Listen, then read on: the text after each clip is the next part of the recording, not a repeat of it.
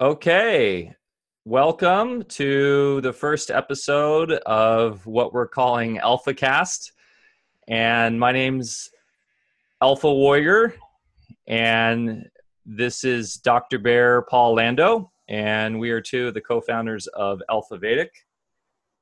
And we are up here on the Smith River in Northern California and are putting this podcast together to for our community and to just kind of have it as an outlet to talk and get into subjects that we are passionate about and really just for fun. So welcome, and we're happy to be here.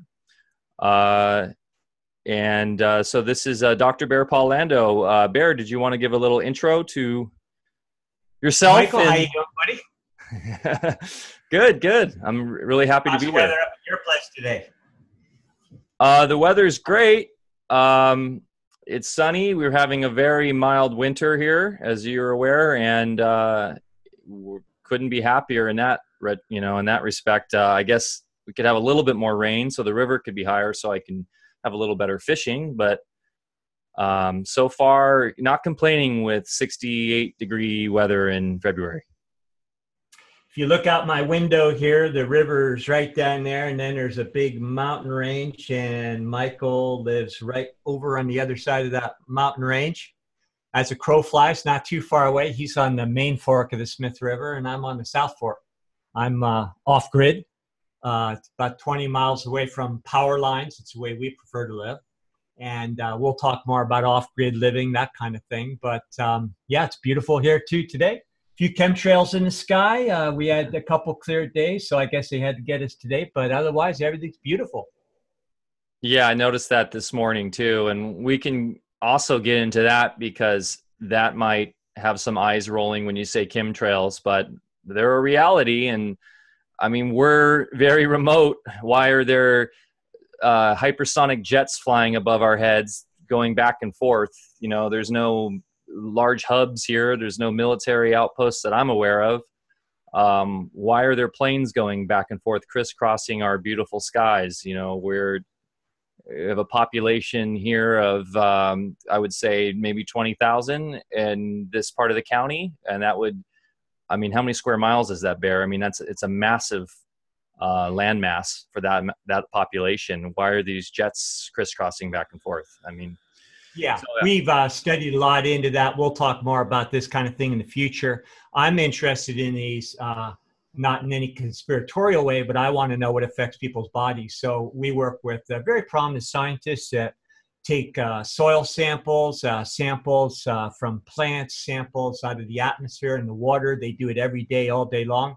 I look at that data because people that come to me for consulting when they have serious health problems, we find the same thing running around in their blood, creating all sorts of problems. So it's hard not to connect the dots. That's why it's been of interest for me. But we'll have some people that know a lot more about the technical aspects of that in the near future on some of our podcasts. And it'd be interesting talk.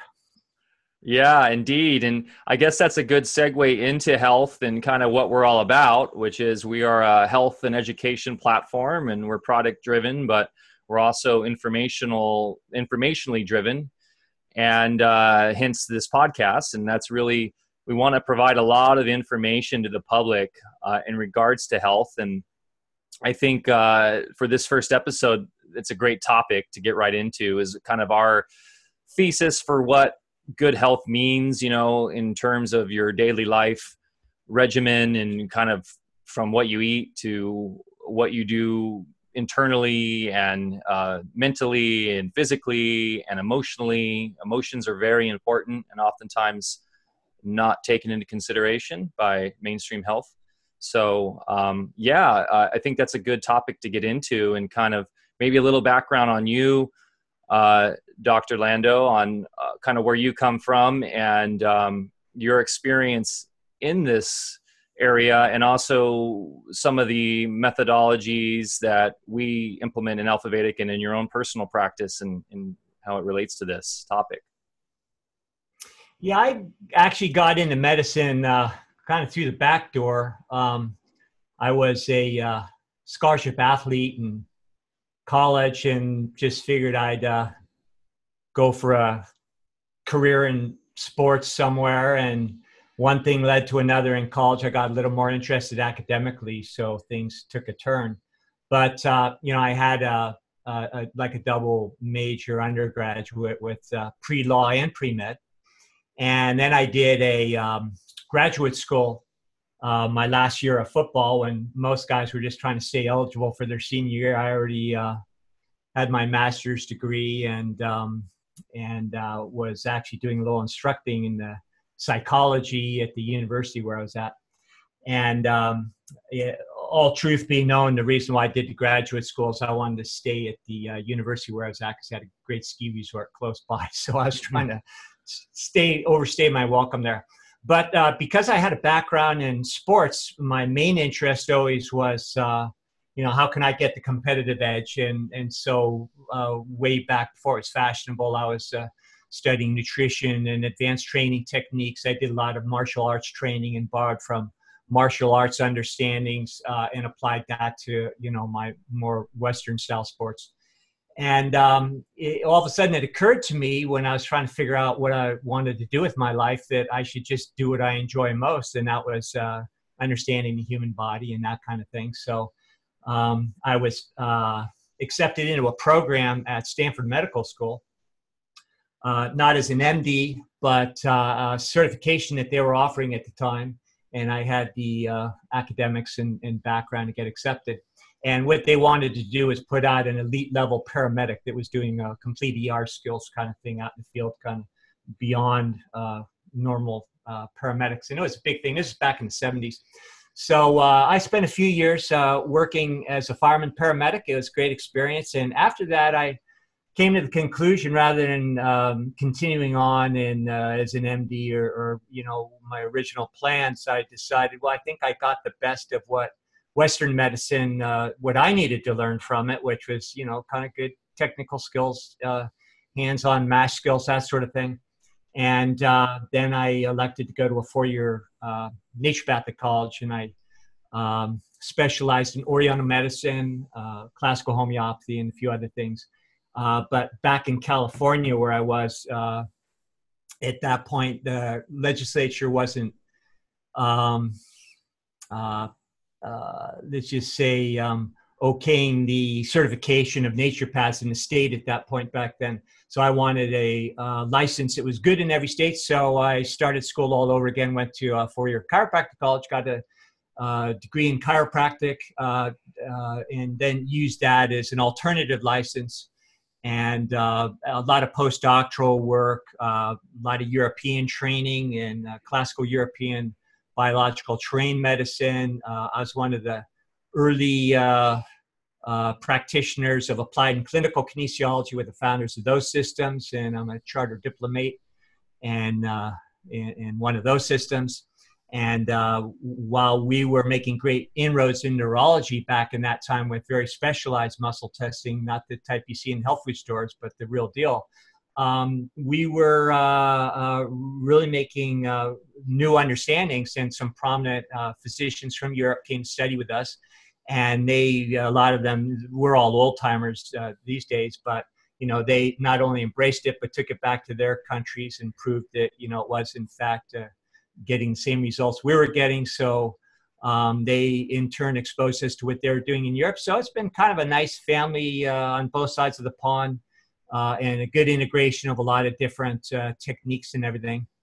And what really excites me these days is not just integrating a lot of those old techniques, but a lot of new understandings as far as what really constitutes science, and how that puts medicine and the practice of medicine in a whole different context. And unfortunately, we aren't taught this level of science in medical school. And so you have to kind of go do it on your own. And that's a big topic as far as what I'd like to discuss more in the future, because if people really understood, what this means as far as how we perceive our entire reality, let alone our bodies and our health, it would open up many options that aren't presently considered even in so-called alternative or holistic medicine. Yeah, would you think it's fair to say that this so-called holistic or alternative medicine now has become very in its own right self-regulated and very mainstream and kind of in a way closed-minded too, like the legacy systems. I mean, you see it now where I don't know if it's been co-opted or if it's just the nature of the beast when something becomes popular, but I feel like, we're outsiders with even in that realm, in a sense. Yeah, well, it all starts, of course, with institutionalized medicine and a lot of fine doctors and amazing people and technologies, and love to avail myself to these as well. And on the other hand, um, when things get institutionalized, other vested interests get involved.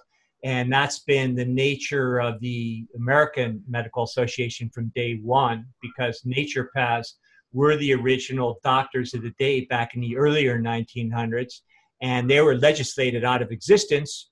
And that's some other stories that we can go off on later, because there's a lot of history in this country relative to naturopathy and the origins of the AMA that aren't even discussed in alternative circles. And I've seen a lot of that firsthand, so a lot of fun things. And I even worked with naturopaths back, I'm 70-ish now, but back in the day when I was young and upcoming in naturopathic college, I sat alongside of 90-year-olds on assembly day who were naturopaths that, paid the price and made it possible for people like me to do what I do, because they spent half of their time in jail getting their houses burned down and all sorts of horrible things happening to them, because there was a new interest that had a lot of political and financial power that, became the origins of the AMA. That doesn't mean that everything or everybody over there is bad, but it does have its roots in some kind of seedy enterprises and doings. And but the thing is I'm a believer in integrative medicine, and in which case I embrace the new technologies and advances, but you don't throw the baby out with the bathwater. And then at the same time, to address your question more, Michael, a lot of these legislations and things also control the curriculums of colleges. So now when you go to naturopathic or chiropractic college, you basically are studying mostly courses that are going to prepare you for your national boards, which are very similar, if not identical, to the national boards that medical doctors and all sorts of primary healthcare professions practitioners have to take in common. So, you really don't get the hands-on, skills and the flavor of what a lot of those traditional disciplines, such as acupuncture and chiropractic, osteopathy, all the good hands-on techniques that have been time proven, they all kind of lost their essence, and we've all been on both sides brought into this just standardized understanding of the human body, which is based on faulty science in the first place. And that's the thing that really requires, I think, a lot of discussion out there, because it would dispel a lot of the fears we have with all these chronic degenerative conditions that are in epidemic proportions now and affecting so many of us. And when you're free of fear, then you can develop strategies and true integrative approaches that make sense, rather than making decisions for fear or just out of ignorance, because we don't know of any other options out there. So we need to, like with most things on this planet today that aren't working too well, we need to decentralize, go back to the roots, integrate the things that have been true advancements, and then also end the suppression of levels of information and real science. And I call it real science because what I learned in my pre-med, med school, and graduate school and everything else wasn't real science. It had half of science, so that, it would seem logical on one level. But then when you learn both sides of the equation, you realize that, well, not only do we have all the solutions for everything that ails our body, but everything that ails our planet as well. And people, even the most avant-garde circles, within alternative medicine now, really haven't had that education or exposure. So that's something that really needs to be changed.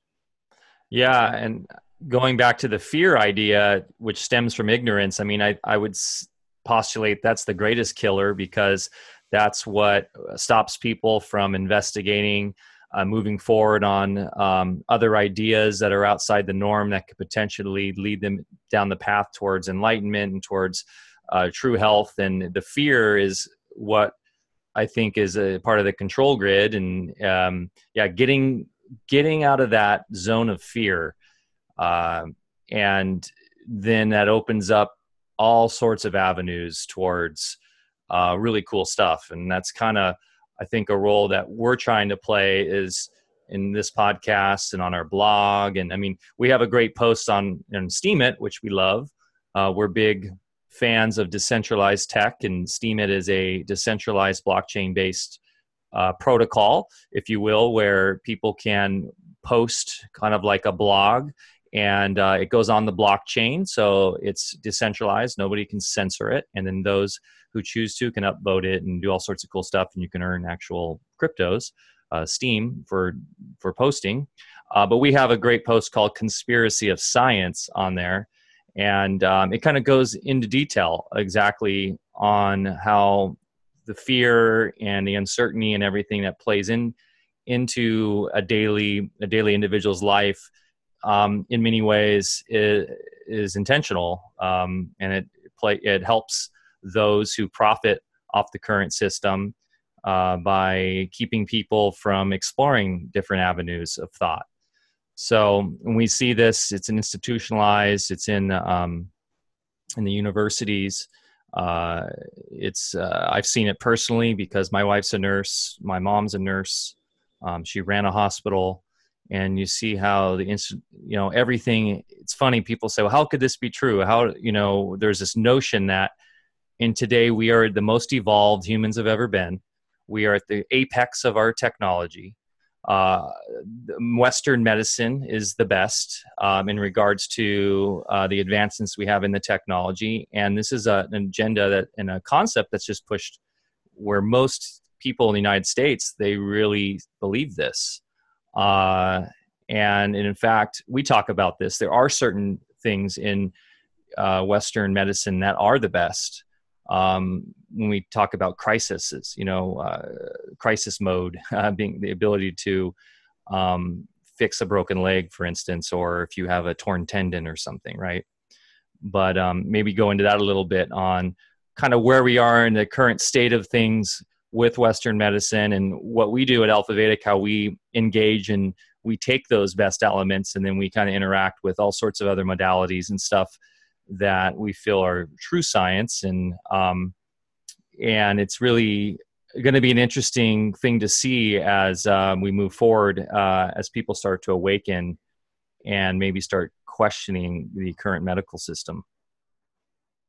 And what's fun is when we get more into these areas of real science, it actually explains the basis for what we consider metaphysics.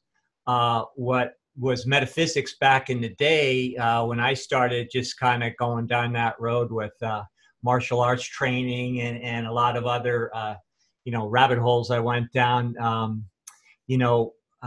Those are really explainable now with levels of science. We're going to talk a lot in the future about what we call waveform mechanics, which understands everything in our universe, ourselves included, as nothing but electricity. There's only one substance in the universe, that's electricity. And when Mike's talking about how different things might affect our health, like emotions and that sort of thing, well, if you understand waveform mechanics, we're talking about, emotions, as we call them, are just one of a number of dimensions on that same waveform that create our whole reality. When you go back to the classics that I've studied very intensely in Ayurvedic and classical Asian medicine, and they're talking about elements and things like that. Well, when you decipher the classics, what you realize is they're talking about sonics and electricity. When they talk about like the earth element, what they're really talking about is F sharp.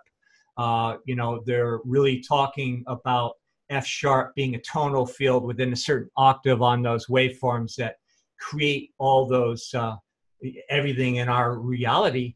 And the most wonderful thing is the more you get into this, not only does it tie everything together, but it practitioners like myself, way back when I was studying Oriental medicine, it was like real exotic and that sort of thing, which is kind of half of what attracted me to it. But I was trying to understand cultural concepts from a different time and a different place, and not realizing until, I went to the original writings that, predated most of what's going on today. They're talking about electronics, they're talking about frequencies, and they're talking about sound. And so now when you learn this level of science, you have something that can bridge the gap between cultures. And as a practitioner of the integrative arts, when we're looking at what we think of as contemporary medicine, and now somehow, okay, where does osteopathy and meridian therapy and that sort of thing fit into this? Well, if you understand the basis that they understood, even though they use different words that I didn't understand earlier on there, now everything is just integrated on its own. I get what they're talking about. I get what they were doing. And now we can, the Western mind is now not conflicted with these different ideas, and that reconciliation for me, when I learned, again, different levels of science, going back to the basics of where those other systems started thousands of years ago, it not only starts making sense, but it has a great practical consideration, because now we can use those things, in a clinical setting, and, understand exactly what dimension of that individual that we're working on when we look at it from a perspective of, say meridians versus neurology versus cardiovascular versus biochemistry, and so forth. And even, we've developed ways of doing labs and things where, even though we're taking chemical elements out, we understand them from an electrical point of view, and we get a much more, again, an integrative understanding of what's going on, and be able to operate upstream. So rather than trying to look at, okay, what's down here at the end product of biochemistry, we're looking way further up where those molecules and everything originate from the start. So we're in the best of circles, even in holistic medicine, we're working way downstream. We're trying to reverse engineer from the bottom up. It's not the place to work. So we need to change our approach. We need to understand what all the different practices are really about, and put them together in an intelligent whole. And, it's great in naturopathic circles. I mean, a lot of wonderful people, intelligent people doing great things. But, we're still in the same box. We're still looking at things as problems, as disease. And the fact is when you get into a different level of understanding, you realize there's no such thing as disease. There's only biological processes that are automatic and are set in motion when certain imbalances, accrue. And it's the body's way of righting itself. And if you understand that, now, instead of getting the diagnosis and going off the deep end in greater fear, intelligent people can develop strategies. And in my experience, those strategies are very successful in comparison from conventional approaches. It's just so experience helps when you realize that, wow, this stuff actually works out there. But unfortunately, on both sides, we're still working within the same superstitions. And even though in naturopathic chiropractic circles, we're doing things less toxically, less invasively, still it's, still we're in the same superstitious box. And we're, I describe it as green allopathy. And there's nothing wrong with allopathy. That's not a bad word. I worked in emergency medicine, and somebody's not breathing, or they're OD'd, or they're heart stops, drugs and AMA technologies are amazing and they work, and I'm a big believer in them. On the other hand, chronic degenerative disease is what plagues most people in their lives sooner or later. And if you don't understand how things really work, your results are going to be putting a Band-Aid on a gaping wound. Yeah. Well, yeah. You mentioned electric, the idea that everything's electrical universe. The electrical universe theory has become more and more trendy of late. And I think one thing we need to differentiate ourselves from is, I'm actually looking at a Vice article right now, the people who believe electricity rules the universe. And Wallace Thornhill is one of the founders of this concept. And, of course, Vice here is completely bashing it, saying it goes at odds against everything that modern, quote unquote, science has determined about the universe. Yet something about it sparks fervor in the hearts of its believers. Basically, I guess one thing that we need to make very clear is we kind of have a different theory in regards to this and a lot of what the mainstream electrical universe people are proposing. And are you familiar with Walter Thornhill at all, and the EU and stuff like that? Fair. Yes, I am.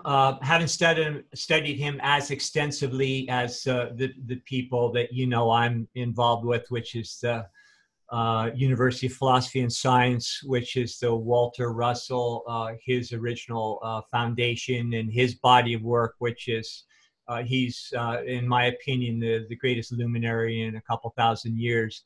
And he's the father of atomic energy. He's the first one that discovered those transuranium or atomic elements. We could talk forever about Walter Russell, but the neat thing is that when you understand the simplicity and the wisdom behind his teachings, it not only explains everything in a congruous way. One of the things that always upset me in my early training is when I was taking a physics class or some such thing, or even in medicine, especially, you find contradictions all the time. They'll have one theorem over here, and then they have another one over here, and they contradict each other. And anybody, not even in medical science, but just classical logic, you'd say, well, something can't be true and false at the same time.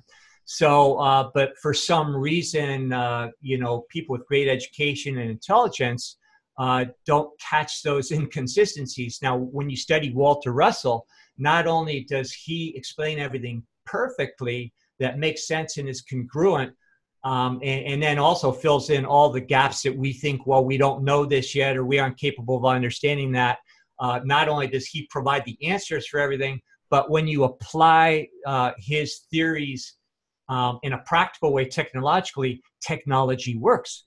And not only does it, prove out that his theories have something to them because the technology that is based on works, but also those technologies don't require that you destroy your ecosystem, and have just kind of this typical one-way combustion loop and that sort of thing. Right now, a lot of people are just getting familiar with some of the work of Tesla and that sort of thing. It's becoming more of a household name.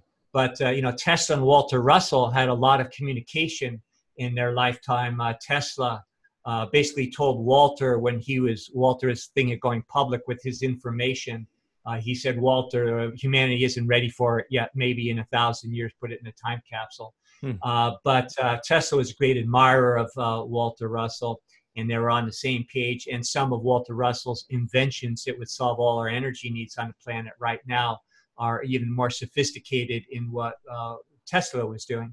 So, Walter Russell is somebody that he needs to become a household name. His understanding of the universe needs to become, just common knowledge. And the wonderful thing is when you get into the most advanced levels of understanding of his work, somebody with a fourth grade education is capable of understanding. That doesn't mean that there isn't, a level of depth behind his work. But the closer you get to the truth, in my experience, things get simpler and simpler. And it's our kind of our linear thought processes that predominate our present education system that do not integrate the other side of ourselves in, that would give us both sides of the equation. When you're in a linear, more of an intellectual, mental plane kind of research mode, things get real complicated and convoluted, and yeah. So we're going to have people in the near future that we'll be interviewing from the Walter Russell circles, people that are engineers and doing amazing things. So we'll have them tell our audience about what they're doing firsthand. And but I have not found anybody out there that is applying Walter Russell's electrical universe understanding to medicine. And I don't understand that, because for me, it's a no-brainer, and it allows not only a very high level of awareness as far as what really creates problems in the body, but it offers all the solutions as well. And it dispels the fears, which just confound your chemistry and put you in further stress and worsen chronic issues. So, yeah, what's nice about Walter Russell is he scientifically kind of proves a lot of the mystics traditions, the beliefs that your spirituality affects your physicality, your thoughts affect your physicality, and he actually shows why, right? So the whole theory of like, if you think you're going to be sick, well, you're going to be sick. Well, yeah, I mean, if you have negative thoughts, they're going to affect you physically. And so he can actually show why that happens. Yeah, and even more fundamental on that is there's no separation between the parts. So it's not like your thoughts or your feelings kind of have an effect on your body. It's like, no, they're dimensions of the same thing, and it's all electrical. We're going to get into some things that will seem far-fetched to some people, but when you understand the nature of our universe and the fact that it's thought-based, and thought is producing a polarization of electricity, which then creates the nuances of vibration that our senses pick up and paint this 3D simulation, if you will, you realize that we have a lot to say about that. In fact, we have everything to say about that. And I would say there are certain interests on this planet that are desperately trying to keep us away from real science, because simultaneously it would bring us face to face with ourselves as a creator of our own experience, and not just that, oh, we kind of influence. This isn't a think and grow rich kind of thing. This is like, no, we are literally the creators 100% of our experience. And each one of us is the center of our universe. And man, which is a species, is different than other species in that we have a point, when we're toddlers, where we become self-realized, where instead of Johnny says Johnny says this, Johnny says that, when the toddler refers to himself as Johnny, all of a sudden, and it's quite spontaneous, one day he says, I want this. And at that point, and people like Rudolf Steiner would explain how at that very moment is when we become the center of our universe as the creator of it. And that is how we differ from other species. And that gives us a real interesting role on this planet. And the other thing that people need to consider is all of what we consider in science as far as observation and evidence-based and everything. Well, there's really no such thing, because evidence-based is nothing more than reporting the observation of or feedback from our senses, or from technological extension of our senses. And the fact is all of that is part of the same simulation. And so, that's, our sensory apparatus, just like a navigation system in a car, can be very handy, but it's only a device to, help us navigate in a way, and then also allow us to experience the texture and different dimensions and again, many nuances of what our thought processes and what our emotions are creating within the simulation so that we have an opportunity to change and create what we do want if we aren't creating what we if we're creating what we don't want, and to the point where we're creating things that are absolutely harmless to all other living things, things that are bringing great beauty and aesthetics to our lives and to the planet. And that's what medicine is supposed to be about. And when you go back to the original Pythagoreans and in the early schools of thought, the Pythagoreans who coined the term physician in the first place, it meant teacher, and a physician was somebody who was meant to instruct people and help them come to grips with the fact that they are the creator of their own universe, and that is the origin of all of our problems. But when you realize that you're the origin, then you can do something about it. And, you know, unfortunately, it's not real popular for everybody to assume 100% responsibility for their lives and everything in it. But that's what it requires. That's what true spirituality, in my opinion, is. It's about taking responsibility. And the nice thing is to bring this full circle again, is when we get exposed to real science, real medicine, you know, when our institutions, even financial, and Mike, I'd like you to maybe comment on maybe where our financial institutions are going and how the whole world right now is contriving to decentralize and bring everything back into our control, our individual control, rather than people remote from us telling us what to do. And, you know, all of these things are going to have great impacts on our health, because if you're separate from your food source, if you're separate from your form of governance and all these sorts of things, we can explain in terms of classical homeopathy how that creates what in homeopathy they call miasms, which are the seeds of all our illness. So, you know, getting well and being healthy in our bodies is also assuming responsibility for everything we do, including self-governance. And we'll get a lot into those areas too. Self-governance, we'll tell you about a little thing going on in the new state of California. I'm a representative for our county for New California, but there's a great movement globally for people taking back control of their own lives and being responsible. And I'd say our meetings here, our discussions are hopefully going to bring people in and offer real sound advice on how to get started, because, you know, most people say, where the heck do I start?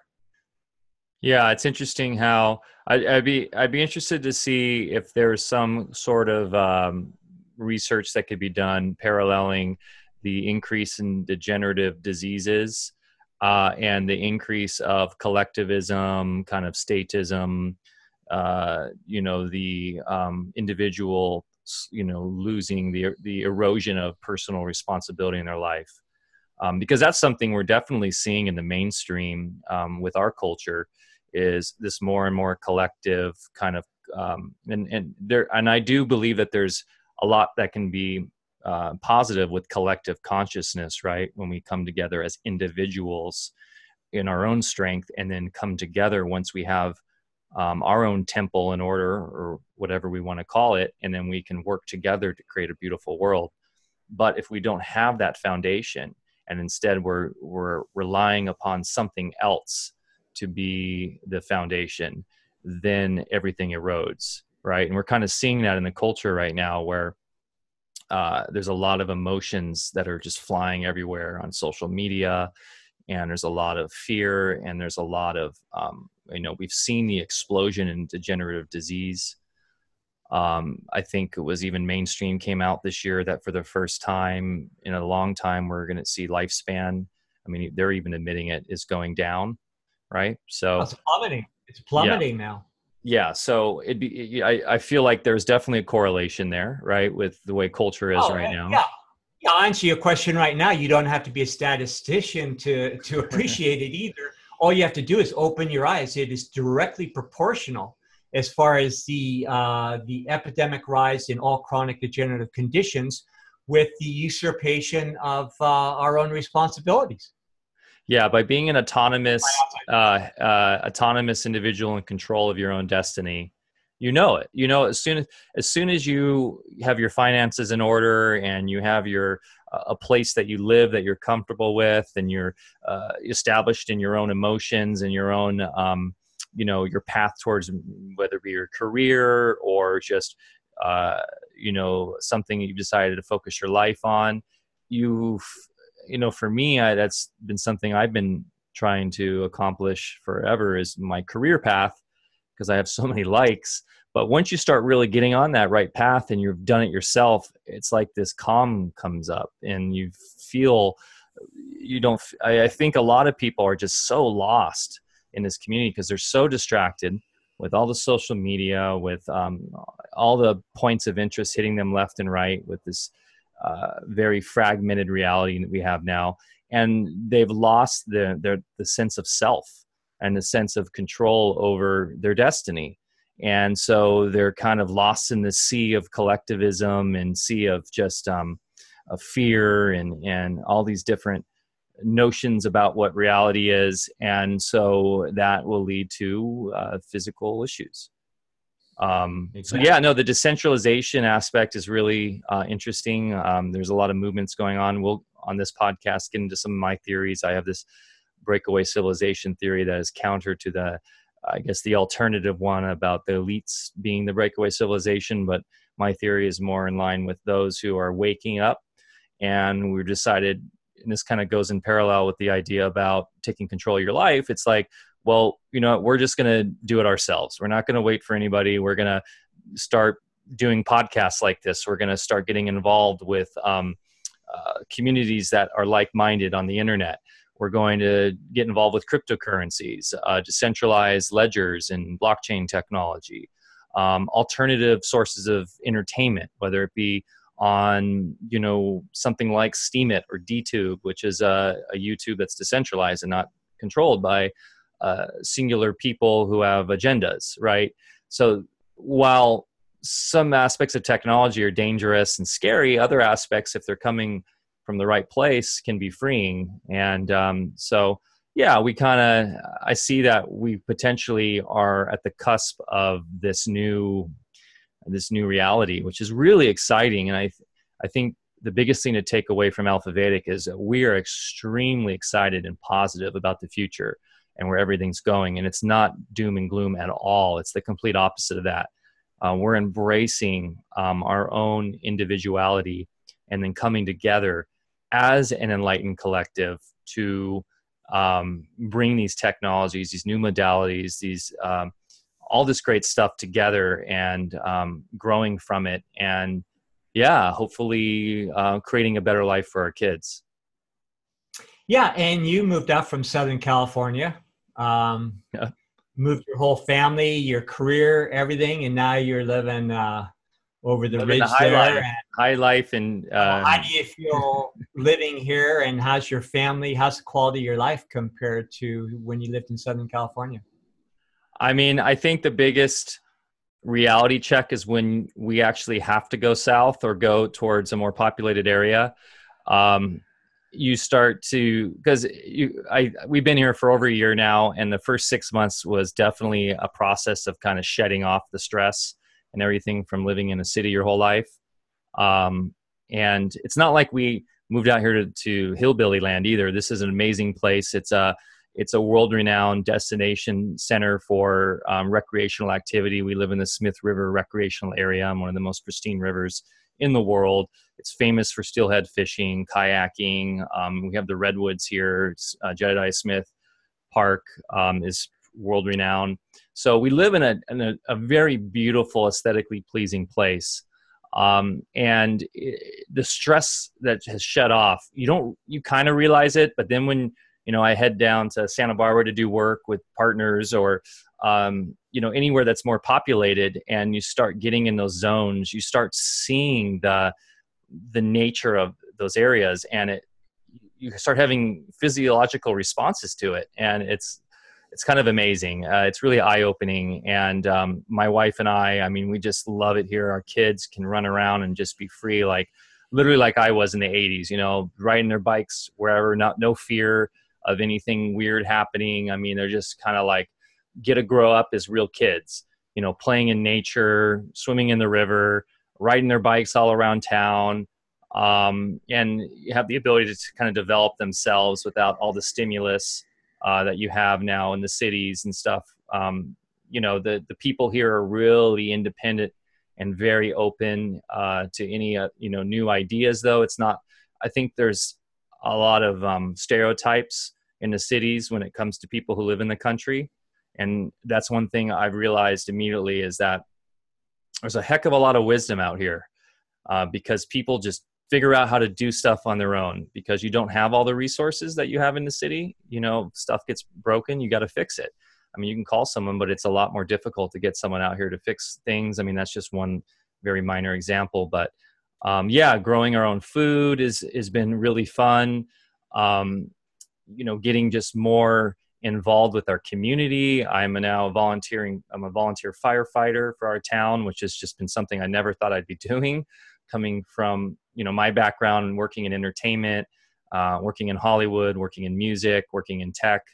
I was never really a hands-on helper kind of person in regards to my community before. I mean, sure, I would volunteer to be a coach for my kids' soccer team and do stuff like that. And grew up working, you know, doing stuff for my church. And I was always very much into volunteering, but not something so hardcore as jumping into a burning house or, you know, dealing with trauma and, you know, really bad car wrecks and everything we deal with up here.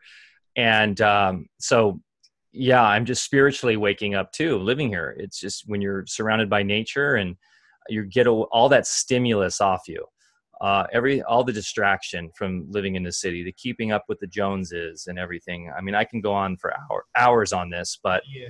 and I think that's why you see with the millennials, especially, there's this massive trend of city kids and stuff. It's really become trendy to like get a Volkswagen bus and just travel around the country for a couple years and go to the national parks. And it's cool. It's really cool to see because I think people are waking up to the fact that you've got to get out. You've got to get to nature. You've got to get in touch with yourself. And we're just fortunate enough to be able to do it every day, living in it. So and I'm so happy you're doing it because of your kids. I love your kids. They're like my grandkids, you know. And we raised our kids the same way. I had a kind of a surfing addiction most of my life. So we lived in places like Fiji and Hawaii, but we always lived in rural island settings. So we homeschooled our kids. I delivered my own kids in our bedroom. I didn't vaccinate, and I'm glad we didn't. And they're also glad that we didn't. And we'll talk a lot about that in the future. I've had the unfortunate experience of tending to a lot of children permanently maimed immediately after they received vaccines. So we elected not to do that. It was a big thing for me back then because I was just conventionally trained at that point, didn't have as much alternative training.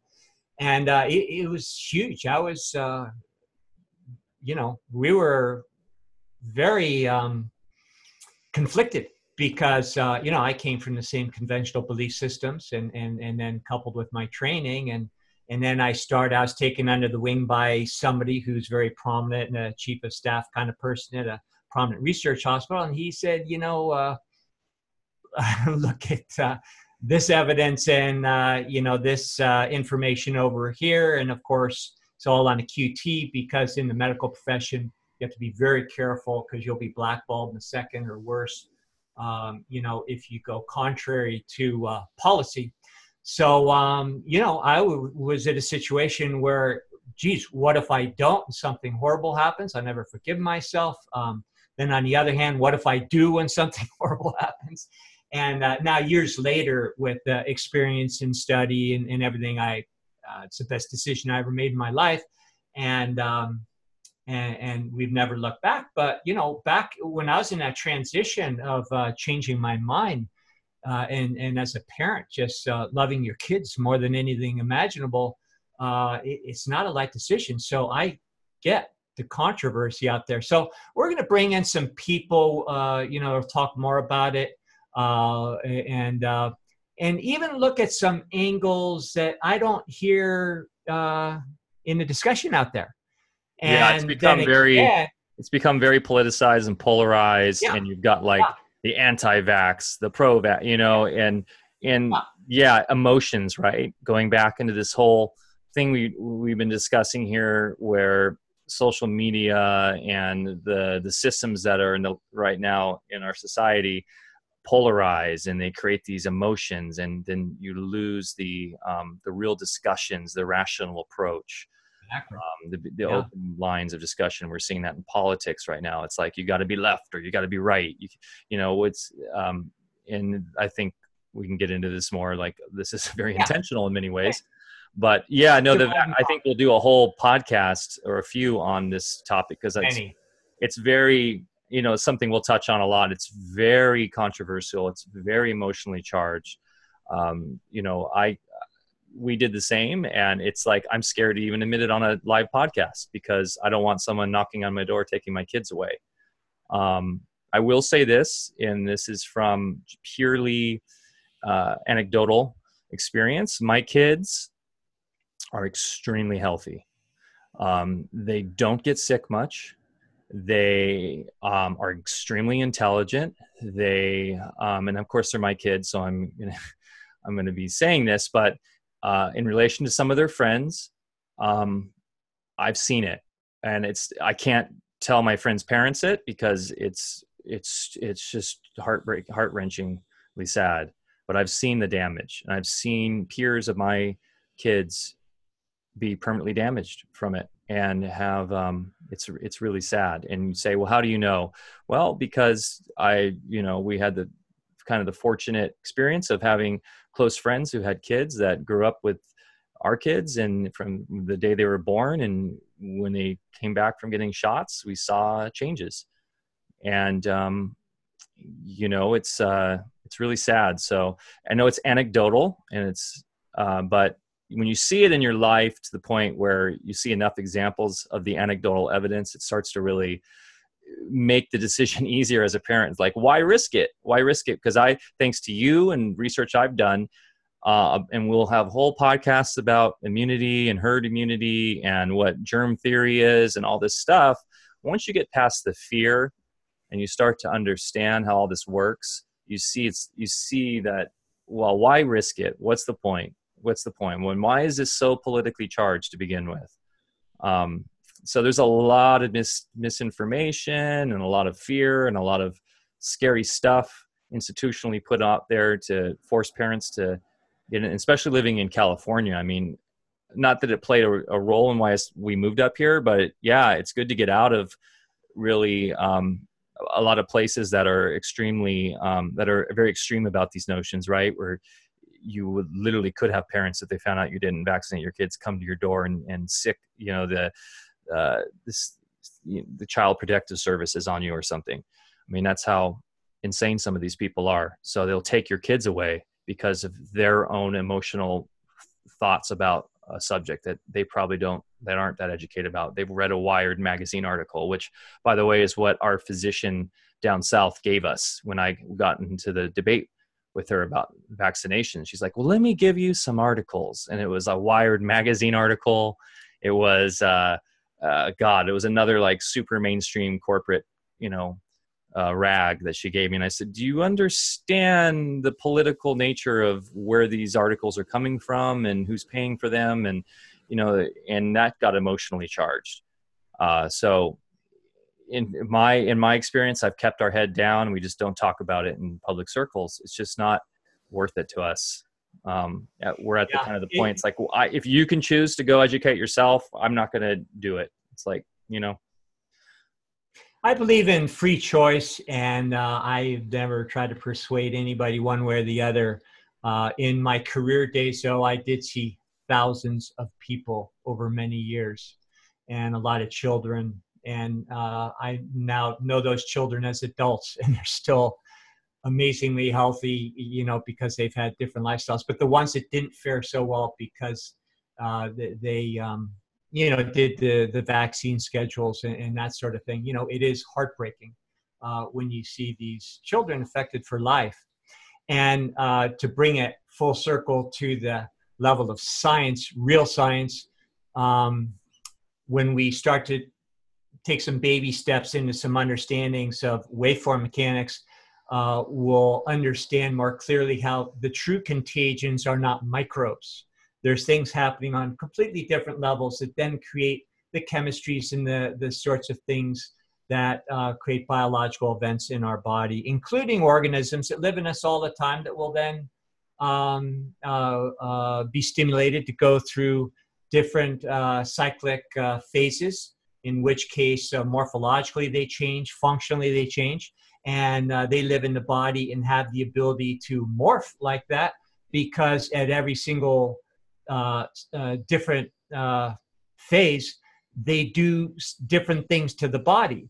For instance, if the body grows a tumor as a strategy, and we're going to talk a lot about how a growth in the body is actually a biological strategy. And before we did other medical practices, before they became commonplace, these kinds of things just came and went most of the time on their own.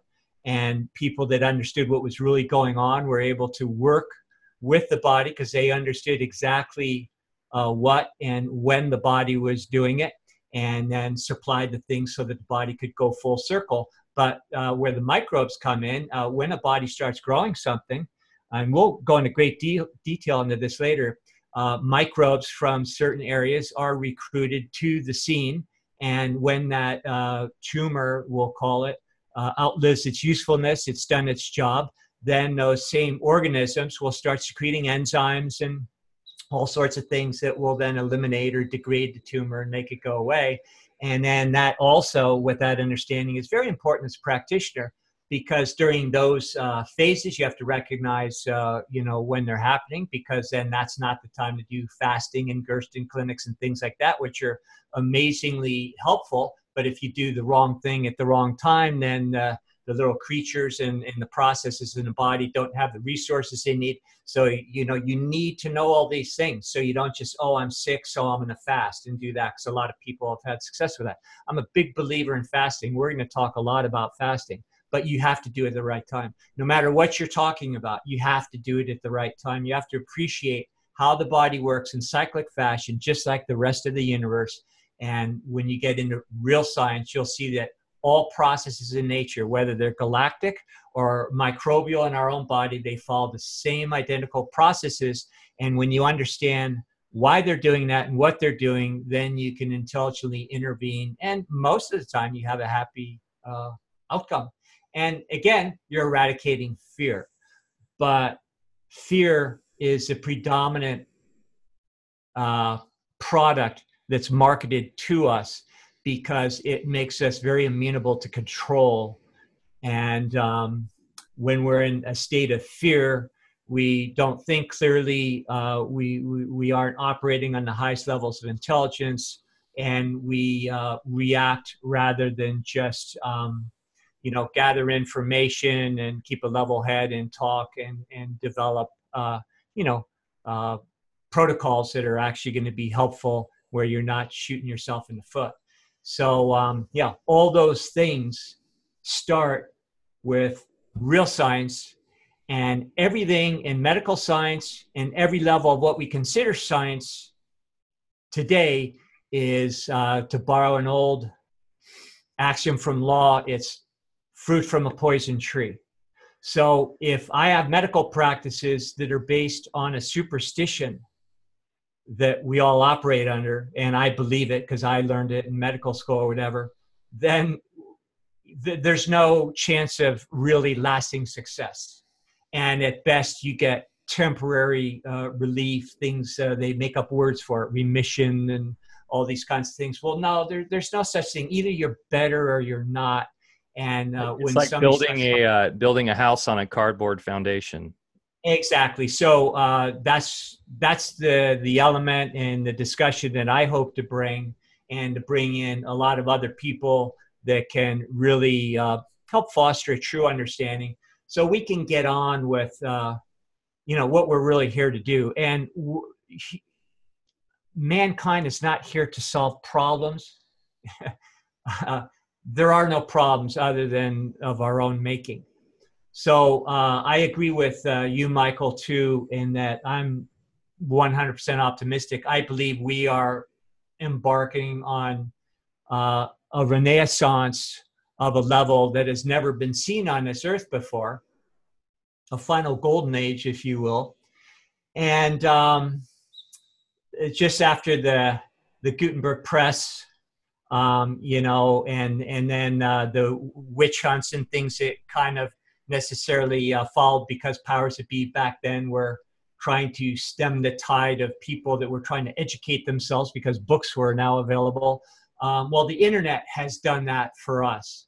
And with it, it has surfaced, exposed the creatures on this planet, some of them monsters, that prey on other individuals and prey on individuals from sheer ignorance. Well, their ignorance as well as our ignorance as far as believing that we don't have any say in this process. The fact is we have had the power all along. And I would really, really like to never use that term elites ever again, because these people are a joke. These people that think that they can dictate to the whole of humanity when war is necessary, when we need their little tokens in order to buy our food and basics for survival, when we believe that they are necessary to come in and settle our differences and that sort of thing. There are systems that were in place from the absolute beginning that gave us mechanisms and processes to follow. And these days it's getting in vogue to say, well, our old system didn't work. Well, I would differ greatly from that opinion, because the only reason why things aren't working now is because we aren't following, and in many cases never followed to begin with to the letter, the processes that were incidentally not just governmental guidelines, but they exactly mirror natural law and the way processes work outside in my yard. And if you adhere to those same mechanisms, those same understandings, those same philosophies, then you know, you're not going to have all the problems that we have. So we have a system that could work beautifully, and it's time for some of us to become educated, to start implementing, you know, the solutions as well as the original design of things. And even though, you know, right now I believe we're seeing the worst right before it gets better. Like when you take a very sick body, somebody who has had a lifestyle that has been less than impeccable, somebody who has believed the company line, so to speak, and now they come to, you know, somebody like myself as a last resort. Well, when we start exposing, you know, what's going on in their bodies, you're unearthing things, and you're also setting the healing reactions in motion that are going to be more severe now, as opposed to if they would have started years ago. And then you see people sometimes look a little sicker before they get better. So I think that's where we're at on the planet right now. You're seeing things look real horrible. Do I believe it's going to have a happy outcome? Yeah. Do I believe that we're going to have a very interesting ride before we get there, and especially this year? Yeah, hang on to your seats. We're going to bring in some people also that will talk to you about their involvement in all sorts of things, including politics, and people that are connected in different ways, and very proactive, and some very recognizable names that will kind of corroborate these ideas from their own perspective and their own doings. Yeah, from athletics to martial arts to health science, entertainment, music, things that I'm involved with, from the cryptocurrency side, decentralized distributed networks, blockchain technology, music, entertainment that we have connections with. I mean, this is going to be a really fun, hopefully a little challenging as well to the mainstream. Anyone who's coming in from doesn't quite have the background. We're whole plan is we're trying to provide a platform to help people find themselves a little, in these uncertain times too, and make it fun. I mean, the whole point of this is life's short. Let's have fun, but let's extend life a little bit with some C60.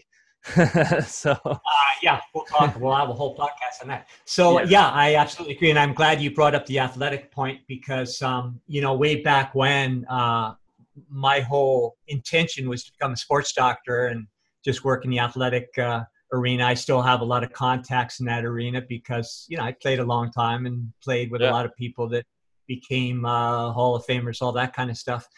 And if I had my way, I'd just be doing my martial arts workouts and, hit the surf 2-3 times a week and maybe go fishing with you, Mike. And, that's what life is supposed to be about. And, when you're down on the river, you can contemplate the meaning of life and come to all sorts of profound conclusions when you're out in nature and that sort of thing.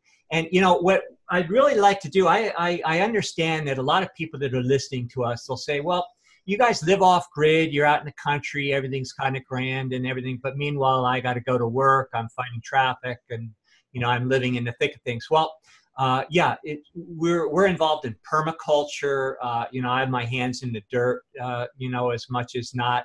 We grow and produce our own medicinal herbs because we want clean herbs we can count on, not things we have to ship in from China and places like that where there's no controls. So agriculture is very big. I work with, we're doing some horticultural certifications right now, but we're working with one of the local universities that has a very good ag department.